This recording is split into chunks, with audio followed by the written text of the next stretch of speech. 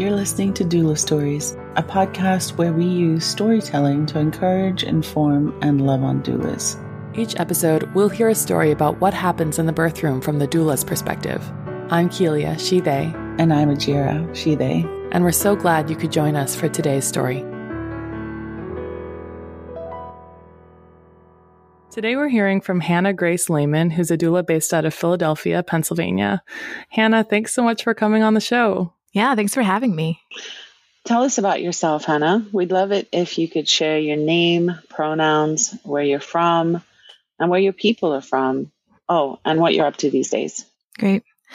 My name is Hannah Grace Lehman, and I use she, they pronouns. My people are from a variety of places. I'm mixed race Filipino-American. So my ancestors that I most connect with are from the Ilocos Sur and the Zambales Mountains in the Philippines. And but I was raised in South Dakota. So the two main places that kind of were formative for my childhood were the Rosebud Indian Reservation and then Rapid City, South Dakota. And then I moved to Philadelphia. And so I've been here for the last 10 years. And so this is my home now. Oh, and then you asked, what am I up to? Well, one thing I'm up to is baking, which is dumb because it's 90 degrees.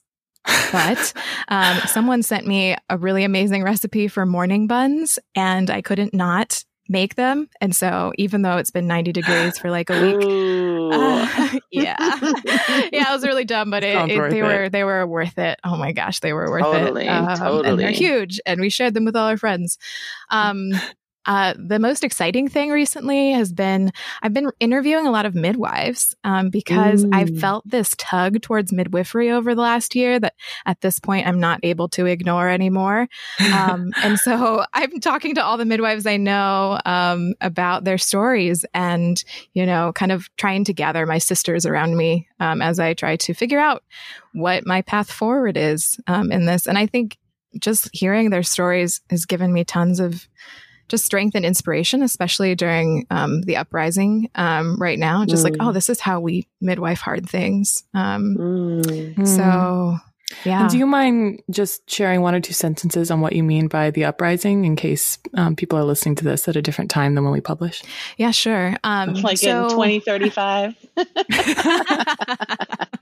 Yeah, what is this? I mean, people might know it by different, we've been trying to figure out what our language is around talking about what's going on in the world. But right now, I've kind of settled for the moment, at least on, this is a global uprising around the issue of race. And there has been a lot of police brutality and violence towards Black and brown baddies for, the entire age of America, essentially. And, we've hit a tipping point with George Floyd's murder, and people are responding and really want change. Mm-hmm. Yeah, thanks for sharing that. So this is the summer of 2020 that we're talking with Hannah. And in the midst of all this, babies are still being born. Hannah's still being a doula in Philly. And we're so grateful that we get to hear you tell this story today. Before we get started, we have one more question for you just to get a better sense of who you are as a birth worker. And that is, what is something you do during a really long birth that helps you get through it? I think once I'm in the birthing room, I don't have a lot of rituals to like get pumped up again. I think because I feel like I kind of, I flow with the birthing person's energy and I'm like, okay, if they can do this, I can do this. And I also take micro naps in between contractions. That's just a natural thing that happens. Like if I close my eyes, while they're closing their eyes, I'll get, 5 seconds of my brain just relaxing and sleeping in between. And then we go back to the ritual during the contraction. Although I guess you don't have the same kind of oxytocin hits the way they do. I mean, you're getting something, though. Yeah. Let's talk about the real reason we do this work. Residual oxytocin. Come on. That's that good. Since we were hearing about morning buns, I really want to know, what do you crave after a birth? What do you want to eat more than anything else? Yeah, this is an easy one.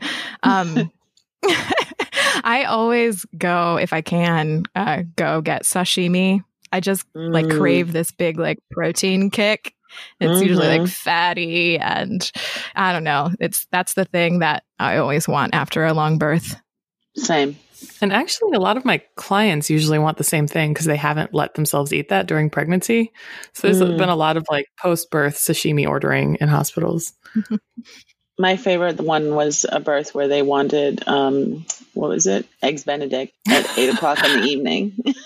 Yes. We found it. That's what we do. Yeah. We find that kind of thing. Yeah. Okay. So where would you like to start with this story? I think the best place to start this story is when I first met them. So I'm using Lily as kind of a pseudonym for this client.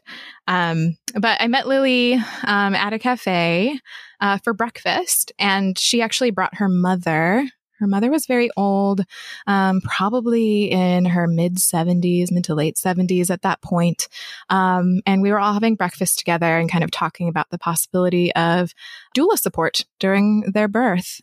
And, you know, as we're kind of trying to talk through, like, what does a doula do? What is kind of, you know, what are your hopes and dreams for this birth? Her mom, like, multiple times said to me, like, why are we even having this conversation? Like, you're going to have a cesarean anyways. And, you know, I was a new doula, so it's actually been about 6 years since this birth happened, but it's still such a important and formative birth in my doula career that I keep coming back to it.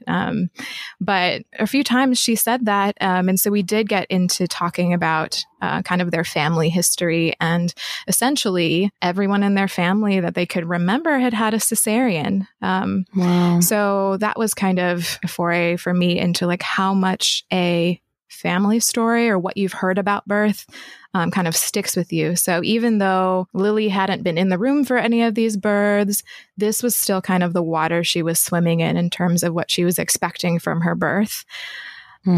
So this family, the reason why they had cesareans, or at least like the strongest story in their memory, was I think it was a story of her cousin. She had had, you know, a labor, and then right at the end, as her baby was being, she was pushing her baby out, she had shoulder dystocia. And that is a situation where one or both of the baby's shoulders get stuck after the baby's head has already emerged from the birth canal.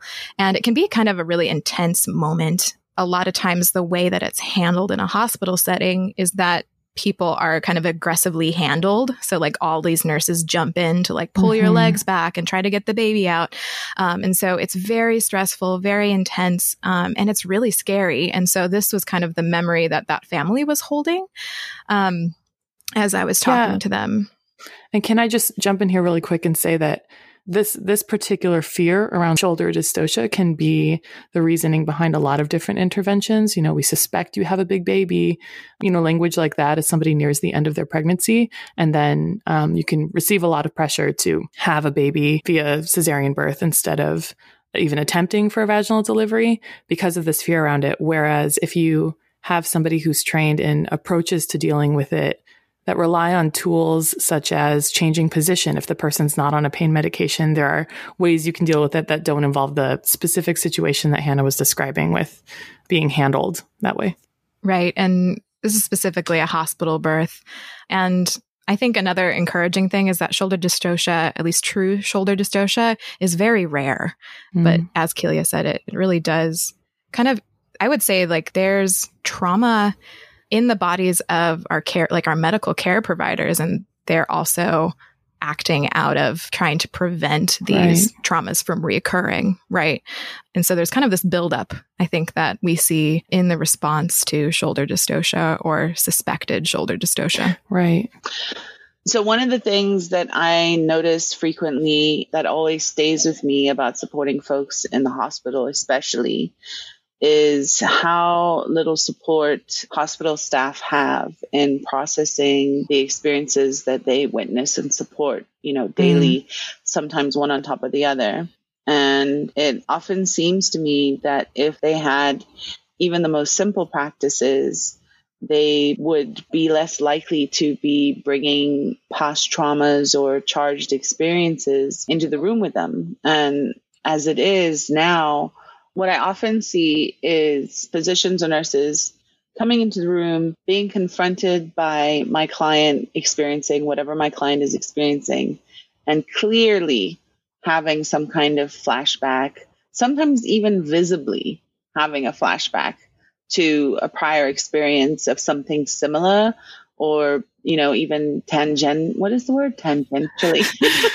related, and then completely responding to their past experience and not actually what my client is going through.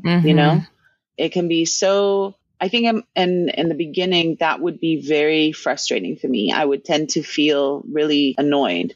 And as time has gone on, I've managed to connect with a little more compassion around that and find that if I'm able to support the provider with some of that and really compassionately ask them to remember that this is this experience and that this is, my client and their situation, and get really specific, then sometimes I'm able to bring them out of that so that they can support my client in their specific situation and not just lean towards, full-blown panic and all the prophylactics, Yeah, I hear that. I remember seeing one OB say I think it was the very first birth I ever supported as a doula.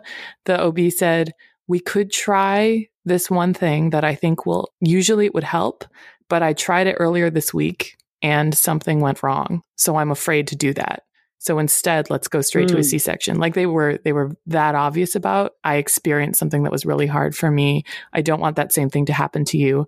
Let's not even try the in-between steps. And yeah, same. Like my first reaction was frustration that this is not the same situation, but they see those rooms of the scary things happening so much more often than I do. Yeah. And sometimes like walking out of one room where something has happened and straight into another room where, potentially something similar might happen. You know what I mean? Just even in the sense that like this person was giving birth and it went wrong. And now I'm in a room with another person that's giving birth. And all I really want is for it not to go wrong. And what I know is that the more control I have over it, the more I can hopefully avoid things going wrong. So I think it's very natural and understandable that they tend towards wanting that, because that's the one way to do birth where they have the most control, right? Right. So Hannah, I really don't want to project my own feelings around this onto your experience, but I'm imagining in your shoes, you're sitting there in that coffee shop, probably with some sense of like, this is what my interaction with the hospital staff could look like. But this is also pressure to doubt her abilities to birth and to kind of leaning in the direction of maybe cesarean is more likely anyway, from the family, from people who she already knows really closely and trusts. I mean, I was a new doula at that time. So I definitely was more in the optimist category. I was like, I keep hearing these stories and in all my reading about, the stats of like medical birth, right? And I'm like, it must have something to do with that, right? So like, I think I felt more optimistic about her. I didn't really it didn't even cross my mind that she couldn't do it, which is something that has been both like a blessing and a curse for me. Like as a doula, I have like a deep confidence in your ability to birth. What I don't recognize is that I actually have to say that out loud, and affirm that in you. And you need to hear that as a birthing person. But that is what I come into almost every birth with. Like, you can do this. I think that's beautiful. I mean, if we don't believe that about our clients, then who will, like that's what we're there for. Yeah. Agreed. I think it's needed. That faith is a crucial part of it. And I think that faith that's not attached, do you know what I mean? That's not prescriptive. That's not like you will do this. Right. Yeah. It's kind of like, it feels like you have faith with a lot of grace. Right? Like this could go in many, many different directions and you still will have done it really, really well, Yes. Yes. So like no matter what cards are dealt you and no matter what outcomes we have, like you are still really powerful. Like you're a badass. And so I feel like that's part of like what has kept me in this work is like, no, I totally, like it never crossed my mind that you couldn't do this. And so sometimes I don't empathize as much with people who don't believe that they can do it. And so that's some of my continuous work as a doula, is to be reminded that like, oh, like sometimes people don't believe they can do this, you know, and I get to be there to kind of in some ways reflect the truth that like you already have all the strength you need inside of you. And so I think that's one of my roles. But what I was getting kind of annoyed with was that grandma kept butting in like multiple times, just saying like, why are we even having this conversation? So I felt kind of like a little attacked in that moment. And it felt fatalistic. Like, you're going to have a cesarean anyways. Everyone in our family has had this. And I think now, like I've told this story many times over the years, and I think as Ajira was saying, like you develop more compassion for those who've experienced trauma, right? And so like clearly this grandmother had lived through many really, really, really scary birth experiences. And that's what she was bringing to that breakfast table. But it did mean that this was like the first time I needed to kind of actually narrate some of my boundaries as a doula. I was trained by Jackie Kelleher over here in Pennsylvania. And I remember during our training, she said, under what circumstances would you say, I don't think we're a good fit to a client, right? And at that point, I'm like a fresh doula. So I'm like, no, everyone deserves, you know, birth doula support. And I'm going to say yes to everyone. I can't even imagine someone that would be like so broken that I wouldn't be able to, you know, support them, or, you know, it wasn't in my mind in any way. So this was the first time where I started feeling kind of in my gut, like, I don't know if I could do my job well or with integrity if grandma is in the birthing room. Because I feel like I would, one, be kind of, often you're dealing kind of with the reality of the medical providers, but then also the reality of the grandmother in this situation, and trying to center the voice and the story of the birthing person felt like it might be really hard for me to do in that kind of situation. So I wrote an email to them and said, I think we could be a good fit, but I don't think I could do my job of supporting you well if your grandmother is in the room. So I can help you find another doula if this is something you really, really want, who might be a better fit for this kind of scenario. But I don't think I can do my job with integrity. And, you know, I was anxious about sending this email because I had never kind of established boundaries like that before. I felt like I was a bad person for, you know, saying like, you know, like I need to say no to you, but I sent that off. And then I heard nothing for a long time, a really long time. And so I just assumed that, okay, well, hopefully she found another doula if that's what she really wanted, you know. So hard. You know, I was just hoping that things worked out well for her. Like, and would it have been better if I had just agreed to do this with grandma there, and then at least she would have had someone else? Or did you do the right thing to say, this is my boundary? And I 100% think you did the right thing. I think that's amazing, especially as a brand new doula. That's a hard lesson to learn. Yeah, just because it was it was new territory for me. And you know, you kind of go back and you're like, did I do the right thing? Is this okay? I don't usually feel too bad when people say like, you know, I found another doula that was a better fit. Because what I want more than anything is for you to have a good fit. I think people kind of naturally select different kinds of doulas. We're all really different.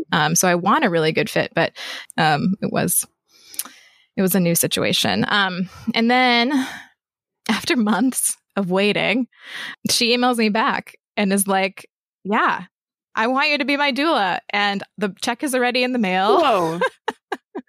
And like, I hear you on my mother, and she's not gonna be in the room. I think you're right about that. And let's do this.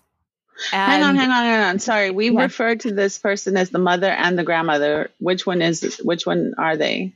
Mother is birthing person. Grandmother is parent of birthing person. Yeah. I got confused for a minute. I was like, wait, is this the grandmother or the mother? Okay, got it. Thank you.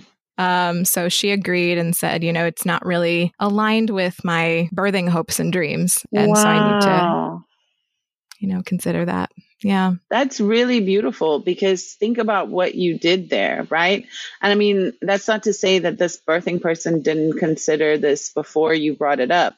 But I think that so much of the time, birthing people don't realize what an impact the people who are in the room with them have on their experience. And they don't realize how important it is, that it's not enough for your parent or partner or whatever to be like, okay, you can try that,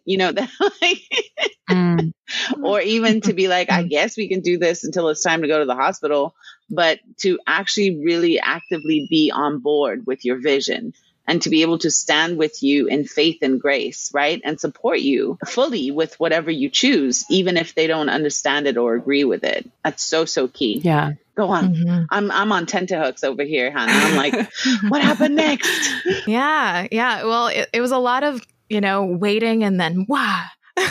Yeah. And that must have been close to their due date too, to her due date. Yeah, it was definitely just a few weeks. So we needed to kind of get our ducks in a row at that point. And I don't know, maybe, doulas out there, sometimes you get those clients who like all of a sudden are just like, and the check's in the mail and we're doing this. And you're like, wait, we haven't even checked our schedule. Right.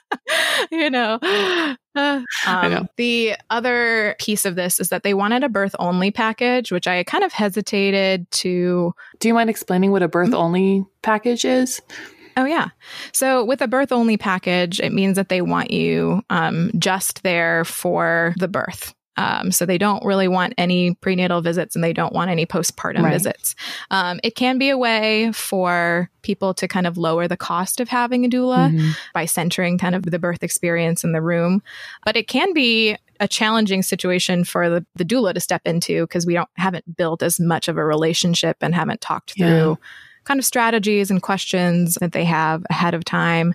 And so because they requested this, I was initially a little bit worried that like maybe they don't know exactly what a doula is. Because sometimes when people only ask me to do the birth, I'm like, do they think of me as a birth fairy, that if they give me this money, then everything will work out perfectly? And that's a big anxiety. Yeah. Like you're just here to make sure I don't get a C-section. You're just here to make sure I don't get an epidural. And you're like, and so much of that work of what we're there to do is done in the prenatals. It's all the conversations ahead of time instead of between contractions. So I hear you. That's hard. And I completely hear why offering a birth only package can appeal to some folks. Yeah. Totally. They just think like this is the most intense part of it. Let's have her there for this. Well, so you have an email exchange, a phone call, and that one in-person interaction to give you context for their story and how you're going to support them. Yeah. And let me add one more layer to this. We did have a conversation about who her doctor was. And this particular doctor, at least anecdotally, so I worked with an older doula company when I first started, and they had been to like thousands of births at this time. And I had not had a birth with this doctor previously, but had talked to them about this doctor.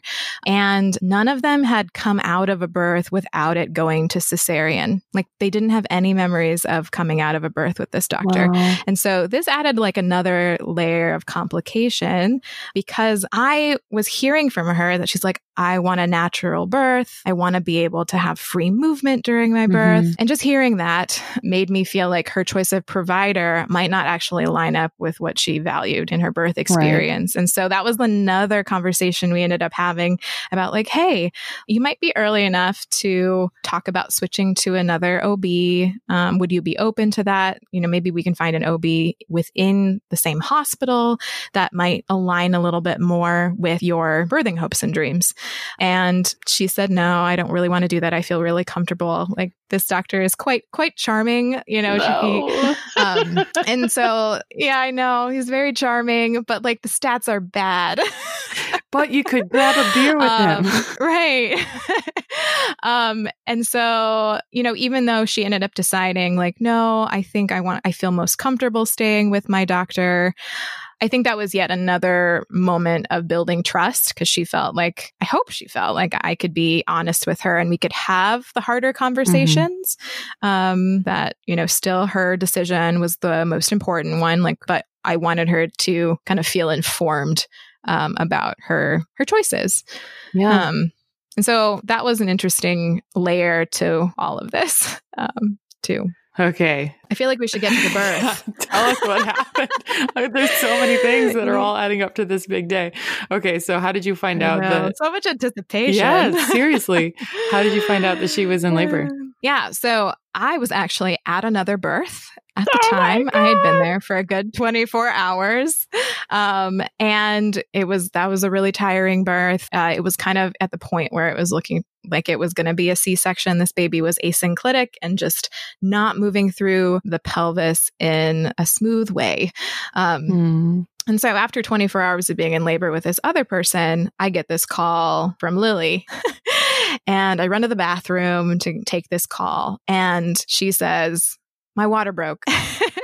And there was just this long pause between her saying that and me responding, because I have a very strong denial bone. And I was just like, this can't be happening. This is a dream. This is totally a dream. Like, I'm so tired. Oh, I love the idea of a denial bone. That's so perfect. A denial bone. Oh my God. So I'm going to be saying that forever now. Totally. I was like, this is not happening. So she calls and says that her water is broken. And the other fun twist is that she's already on her way to the hospital, even though she doesn't have any contractions. No. I know. And my heart is just sinking. Like, I just felt like the deck was stacked against us in a lot of ways, because, you know, if you've kind of been in birth work for a while, you know that like water breaking to start labor, especially when like contractions really don't start for a long time, can be a really hard way to start a labor, because it can be more uncomfortable. Those contractions can be more uncomfortable because you don't have that water bag to cushion the baby's head. Mm-hmm. And there's a higher chance that you will be induced once you get to the hospital. But at least around here, the common policy is to have people come in right after their water breaks, no matter what the scenario is. And so this is what happened. And, you know, my insides are dropping through my butt. I'm just like, no. But at the same time, like, this is what's happening. Like, it was me just saying like, okay, this is the story. This is what we're dealing with, and trying to take like one piece at a time. So the other birth I was at went to cesarean. So that narrative is also looming over me too, right? We were talking earlier about how the trauma, what happened earlier in the week for maybe the OB, comes into the present scenario. And so this was kind of the story that, you know, I was holding and processing. Oh, we absolutely bring the same shit with us.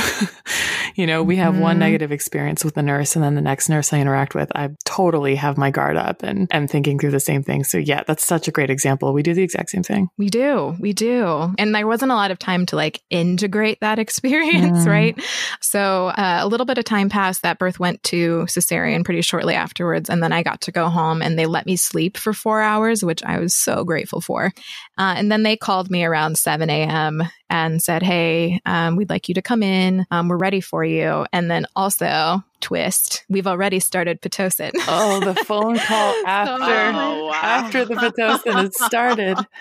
Oh my goodness. I know. And I was like, oh, I didn't prepare you well. I must not have, I don't remember exactly what happened, but I must not have said like, call me before. Yeah. And you didn't have any prenatal meetings. Like where was the time to go over things like this? That's really hard. And honestly, I've had clients who have had more prenatal meetings than usual with them and phone calls and everything else. And then they've still chosen to, you know, do things they were unsure of beforehand without, you know, reaching out to me. And I'm like, okay, that's absolutely your choice. Right. But it does make me nervous sometimes when they're like, we're going to the hospital, you take a nap, we'll call you when we need you. And I'm like, when do you think you need me? Right. What does it mean? Right. Oh my goodness. Okay. So I'm getting ready to go to this birth. My heart is falling further through my butt at this point. I'm worried about if I can do this, right? Because this is a doctor that I don't have any experience with, that I've heard bad stories about. The cesarean birth from the past night is kind of looming over me. And it feels like all the cards that could be stacked are stacked, not in the favor of, you know, what she wanted from her birth. So I'm driving over there. I definitely have a lot of butterflies on the way over, which actually tends to happen now that I'm, you know, 7 years in. that happens every time. Same. And then it dissipates. Yeah, it dissipates once I get in the room and you kind of get with the rhythm of what is happening with the birth.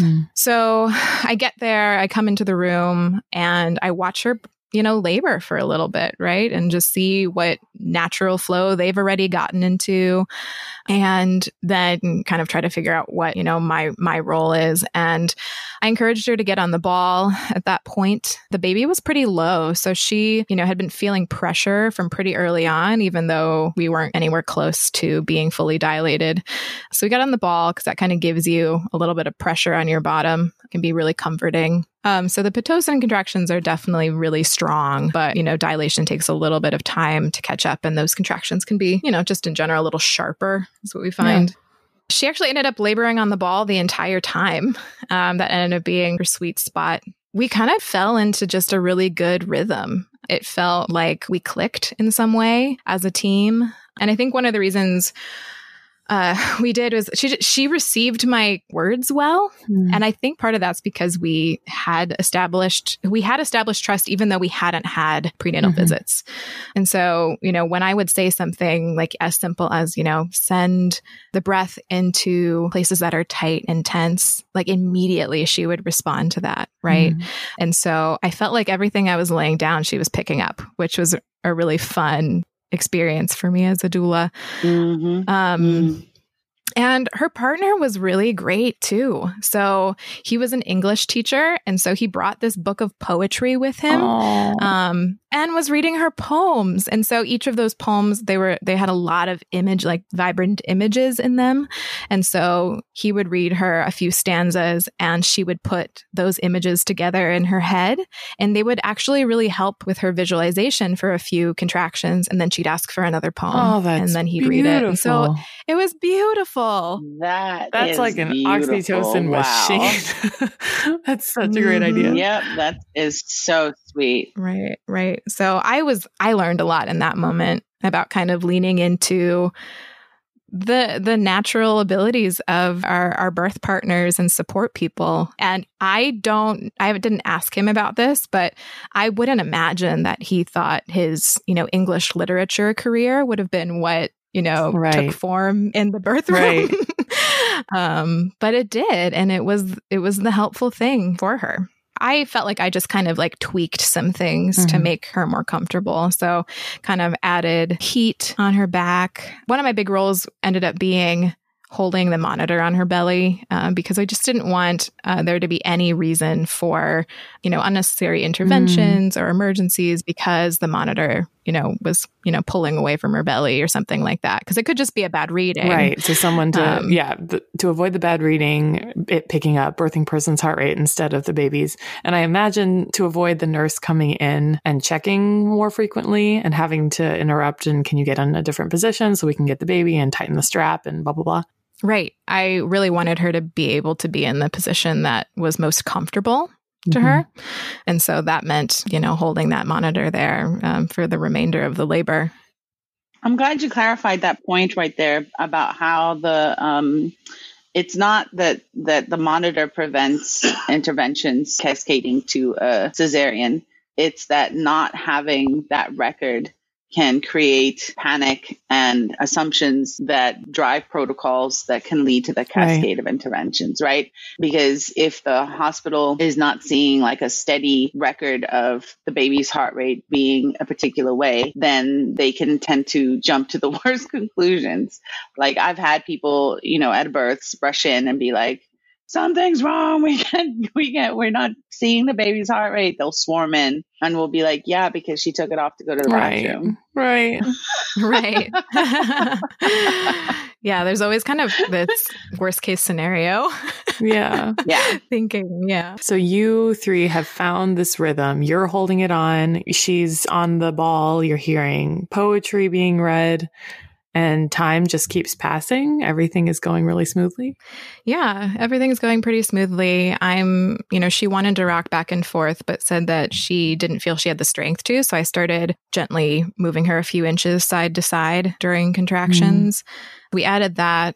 And I just kind of kept coaching her breath And I end up repeating like the same thing a million times. You kind of figure out what works and then just stick with it. Like it never gets boring to them if it's working. Right. So we kind of continue this way. And she gets checked a few hours later. And her cervix is dilating rapidly for a first time birthing person. Typically what the hospital is looking for is a centimeter of dilation per hour. And she had over a centimeter of dilation per hour. I feel like I never see the 1 centimeter per hour even. I never, right? I hate that thing. I hate when people bring up the Friedman's curve. It drives me absolutely crazy. It drives me crazy too. It's very distressing when clients are aware of it and then it becomes like when you're taking a test, and there's just this pressure of like, am I behind? And it's like, that's not conducive to birth. That's not the feeling that birth wants in order to progress. It works against you. So, but here it was happening. Yeah. It was actually working. Yeah. That's amazing. It was happening. I was like, thank God something is going right. Yeah. I mean, and I think it's a testament to how Lily was able to really relax and really, trust her partner. And she really just got in the zone. It didn't really matter what was happening around her. So she's laboring beautifully. And then I don't exactly remember the precise time when this happened, but not too long after that vaginal exam, the doctor comes in. We hadn't really seen the doctor much. And is this the doctor that you had been worried about ahead of time, or was he not on shift? This was the doctor that I was worried about ahead of time. Perfect. Excellent. Yeah, I was like, hello. Okay, let's so I have my own anxieties that I'm bringing into this, but I don't exactly remember this conversation, but the gist of it that like sticks in my head is that he came into the room and said, I don't think you can do this. And this meaning, oh my God, birth, like vaginal birth. Oh God. Yeah. And so like her strip was good. And by strip that's just the baby's heart rate on the monitor. Like that looked great. She's dilating so fast and handling it so well. And I don't really know how to read what he said because reading back into it, it didn't make a lot of logical sense other than the fact that I know that it's hard to see other people in pain, right? And she had the labor had started to ramp up at this point. It was getting more intense. She was showing that she was in pain a lot more at this point. And so I don't know if that was like, this is my cue to, try to take some of that pain away, or like, let's get this done. But, it's hard to say at this point, but that was the gist of it. And so again, my heart just sinks. Further out your butt. Yeah, right. It's crowning now. Poor butt. Poor heart. Poor butt. Poor Hannah. There's so much heading out of there. Right. So much pressure. Yeah. And so the thing to say here, I think, is that I find that my clients really trust their providers. And so therefore they have a very powerful voice in dictating the reality of the birth room. And so it felt like really a big shift had happened. Like, what I thought was going really, really well, it must not be. Something must be wrong, because the person who's the expert, who's gone through how many years of, catching babies and how much schooling. And who was so nice to me, who was so charming for so many months. Like, I feel like I have a relationship with him. Yeah. It just doesn't feel like there's a lot of space to push back against that reality. And so in that moment, we ask for more time. Right. So we ask for some time to think about it. Right. Great. It's like, what do you do? Like the doula's release door is to say, okay, well, what if we wait? Let's take 15 to 30 minutes to just talk through this. Right. Yeah. And then hopefully they get distracted with somebody else in a different room. And then it turns into an hour or 2 hours before they even remember that you owed them a decision. Right. Right. Exactly. So in that moment, I was just like, it's happening. The thing that I was most afraid of is happening. Like the whole reality of the room is shifting. But I think taking that time was good for us to both, I asserted my voice as a doula to try to reflect back to her what had happened over the last few hours. Like, your body's doing this, right? Like, it's doing a great job. Your baby looks really good. So all of those things like I kind of reiterated, what was going on and kind of her options, So there's a particular way we often encourage clients to ask questions about suggested interventions to kind of figure out whether or not they feel comfortable with them or if they're necessary. And that's using the BRAIN acronym. So we ask B, what are the benefits? R, what are the risks? A, what are the alternatives? I, what is your intuition telling you? And N, what if we do nothing? And in this case, that question of what if we do nothing was really powerful, right? Like if we do nothing, you're probably just going to have this baby in a few hours. Yeah. You're doing a really, really amazing job. Do you think you can do this for another 2 hours and then we reconnect? It's not saying that like, this is what you're going to do forever, or this is your final decision on anything, but can we give you another stopping point for checking in, right? And so that's kind of what we ended up deciding on together. Let's wait it out a little bit. Beautiful. So after that, we like in my heart, I'm like, please, labor, keep showing up for us. This dilation pattern is fantastic. Let's keep going. I don't want to like eat my words at that point, right? Yeah. And then have her like in labor for another 10 hours, which is totally possible. Like our bodies do different things. They, babies turn and try to navigate the pelvis and, labor spaces out a little bit. But it can feel like there's a clock hanging over you at that point. Absolutely. If there's already pressure based on nothing, or it seems like there was no reason to suspect that she might need to give birth in the OR, then of course you're going to feel that pressure. Right. And I'm trying to like hold that back as a doula because I'm like, I can't add to this like pressure to like have this baby, right? Like I'm trying to like hold back the tides in some way so that her story, the way she's telling it, can be the central experience. But things just kept moving along. So we get definitely to this point of transition where her contractions are right on top of each other. She is experiencing so much pressure at this point, especially at the peak of her contractions. We're still on the ball. We're still doing our thing. She's kind of like, I think I need to poop before this baby comes. And like, we've heard that before. Yeah. Right? Like, no, I think that's probably the baby's head. That's a really good sign that you're getting super, super close. And I don't know. I always tell my clients, like, there aren't very many things I can promise to you about birth, but one of them is that you'll feel like your baby is coming out your butt. So very few guarantees, but that is one of them. Right. Right. So she's starting to feel this now. And I asked, should I go get the doctor? Do you feel like it's time to push? And she says yes. So then, we kind of rallied the team and we hadn't been in the bed yet. And so we get in the bed at that point. She's pretty tired at that point. So I think we started pushing on her back and then eventually rolled to her side. All right, because she's been awake. She didn't get any sleep the night before, right? No, not at all.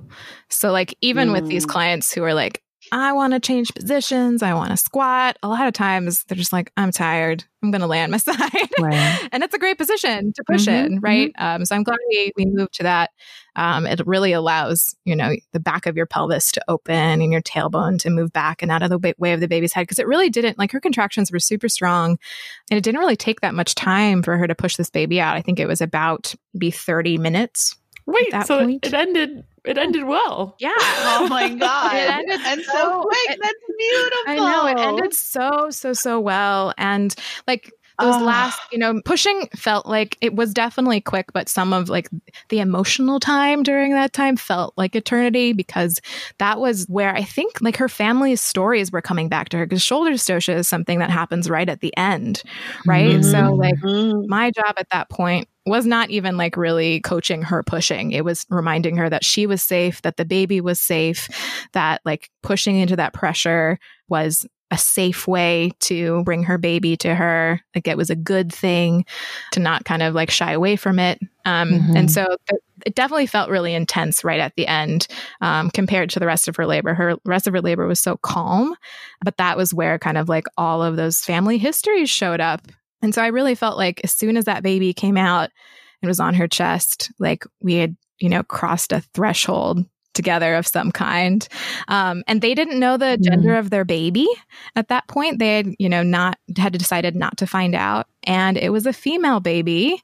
And that almost brought me to tears too, because it felt like this is a kid who has a uterus. And if she ever has a baby, this is the story that she gets to tell herself as she goes through that experience, right? It's not going to have to be the one of everybody having a cesarean. It's like, no, my mom had me vaginally, which felt like turning the shift for their family story and their family narrative. That's so beautiful. Oh, I almost wish Grandma was in the room to see it happen. Oh, man. That is so, so beautiful. How does Lily feel about this story? How does she talk about her birth? Yeah. What's funny is, so they didn't want a postpartum visit either. But then after we had this birth together, they added one. Oh, yeah. Perfect. So it was really good. We got to talk through the birth story. And I think she just kept saying, like, I can't believe I did that. I can't believe I did that. And I was like, yeah, you're amazing.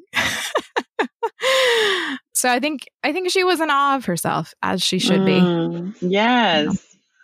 I think that's one of my favorite aspects of the ceremony of birth, right? Is how it serves as this rite of passage that shows you that you can do things you didn't think you could. And I always think of it in the frame of what you need to be a parent. It's like you need to know that you are going to come up against hard things, against things that feel like walls, against things that feel impossible or seem impossible, and that you're going to figure it out. And that you can't really know in advance how you're going to figure it out, but you will. Right. You'll be surprised by your own strength. Absolutely. You'll always surprise yourself. I actually got to be at the birth of her second daughter too. Oh my God. Was really lovely. That's so beautiful. Oh, that's so sweet. Yeah, so that has been wonderful. They live far out of Philadelphia, so our paths don't naturally cross, but I do feel really connected to them. So when you reflect on that birth now, looking back on it, how do you think, what are the things you took away from it? How do you think it impacted, the way that you showed up for your clients moving forward, or even the way that you felt about yourself and hard things? I think as I reflect on the story again, I'm reminded of the power of story, and how the narratives that our clients tell themselves and the narratives that I tell myself as a doula, the narratives that the care providers are telling themselves, those are really, really powerful. And that storytelling can be a technology of healing too, right? So her process of telling the story to me and telling the story to her mother, right? Grandma, who was at breakfast.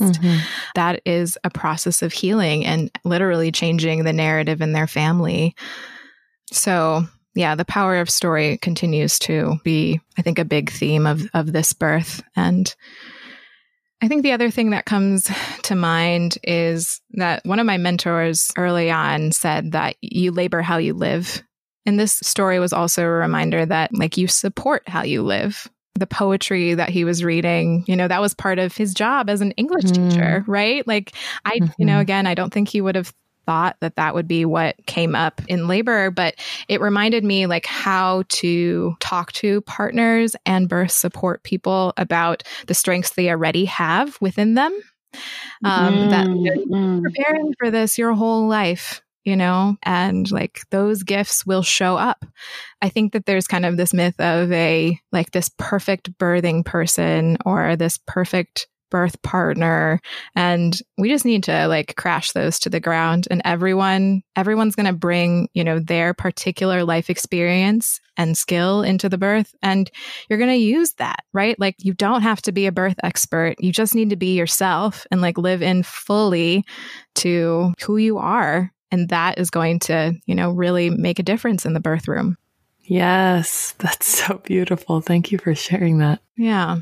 The thing that was sticking out to me was just, and to connect it back to what I was saying earlier about how I wish that hospital providers had a little more support to process what they're experiencing. And for me, that's actually one of the markers of a doula that I think has staying power versus a doula that will burn out, is one who is able to have a practice of self-care that helps them to process the experiences that they have, so that they're not enmeshed what their clients' experiences, and so that they're not taking each experience into the next one, but are instead able to see the birthing person that they're supporting as the individual they are, right, in the context of their life. And their desires, and not combining them with every other birthing person they may have supported. And I can see that, for a surgeon, it is important for them to have that barrier, that distance, right? That disconnect of not being fully connected with their patient. But that's where I think there's a kind of like a dissonance when a surgeon is walking into a birthing room with somebody who's been in labor and is actually like adhering to that stupid statistic about the pace that a birth is supposed to progress at, and then can just say, you can't do it. So two things about that stuck out to me, right? One is that like that complete disconnect from this particular person's experience right now, one. And then two, not having any sense of the impact of their words, because we're conditioned from youth, right, to trust our providers. Do what the doctor says. Do what the doctor says. And I've seen that for sure in a birth where a client was progressing through their labor beautifully. And then a doctor came in and told them a completely different story. And they just flipped to the story the doctor told. Yeah. Yeah. You know what I mean? And, despite the evidence of their own experience, they just flipped to it. And I wish that hospital providers had a little more sense of the impact of their words. In fact, if I had one wish that was about hospitals, it would be that all providers would take 3 conscious breaths before they walk into a hospital room. I think that little act alone would make such a huge difference. I wish that they would listen before they spoke, and that they would really hear what was actually happening and not be looking at the chart, Be like, based on what I'm seeing on this piece of paper, as opposed to the human being sitting in front of me, this is what I recommend, or this is what I think is happening. I'm really glad that your client was able to recover from that regardless and have the story that they were telling be the one that they lived. I like that as a prompt too. If you could wish something to happen, to change in the medical system, I feel like mine would be that all hospital staff who are trying to take those few seconds to breathe before they walk into the room have the technological and personal support that they need to even be able to show up emotionally to take those breaths. That somehow we would value them showing up as a person more than we'd value them tracking everything in the computer, which is so much of their job, or that there were enough beds and there was enough space for people to take the time that is necessary for labor without the doctor needing to think about timelines and available beds. There'd be enough staff so that they only need to focus on a few people. It's like the whole system. To me, when I think about it, I think it's incredible that there even are hospital staff members who show up like that at all, given how much is stacked against them, And every time I work with a provider who's like that, I'm like, thank you. Yeah, me too. I have never been in your shoes. I don't understand what it's like. I just see, I see a lot of really ugly moments in this room, and I know there's more behind it. And I love what you said, Ajira. Thanks so much for sharing that. Hannah, I'm wondering if there's anything else you want to offer folks who might find themselves in a similar situation to any of these parts. They're doing a birth-only package, or they're dealing with family who are putting different pressures on them. They are facing a birth with premature rupture of membranes, or they're facing a birth with a doctor who they're dreading. Any of it. What would you say to that, doula? I think one thing that I learned from this experience was also to remember my own power as a doula and the power of my own voice. Because I think going into it, one reason I was feeling, so anxious was that I was like, I don't feel like I can do anything. And I think part of that is because we're trained as doulas to be vessels, right? That's the word that we're often given. We're vessels for whatever you want as the client. And yeah, I'm your advocate. I'm in your corner. I've put my, birthing hopes and dreams away in a box, and we're here for your birth. But that doesn't mean we also hide away our own power, right? To witness the reality of what's going on in the room, right? Like we have the power to say like, well, your body is really working well. It's your baby is really doing well. Just simple things of that, work to kind of clarify the reality of what's going on in the room. And so I think that that's often a really challenging line for a lot of doulas to walk, especially when they're told to be a vessel. But, I think I would tell them the same thing that I tell my birthing people and my, birth support people, which is that you have everything you need inside of you, and everything that has come before in your life has prepared you for this birth and for this work. And so lean into that. You are enough. If anything from today's episode resonated with you, leave us a review on iTunes or your favorite podcast listening app. And follow us on Facebook or Instagram at Doula Stories. If you're a doula and you have a story to share, email us at doulastories@gmail.com. This episode was produced by me, Keelia Alder, and our music is by Rick Bassett. Special thanks to Hannah Grace Lehman for sharing her story with us today, and to Lily for allowing Hannah to share her story. If you want to get in touch with Hannah, you can reach her on Instagram at Philadoula, spelled Philadoula,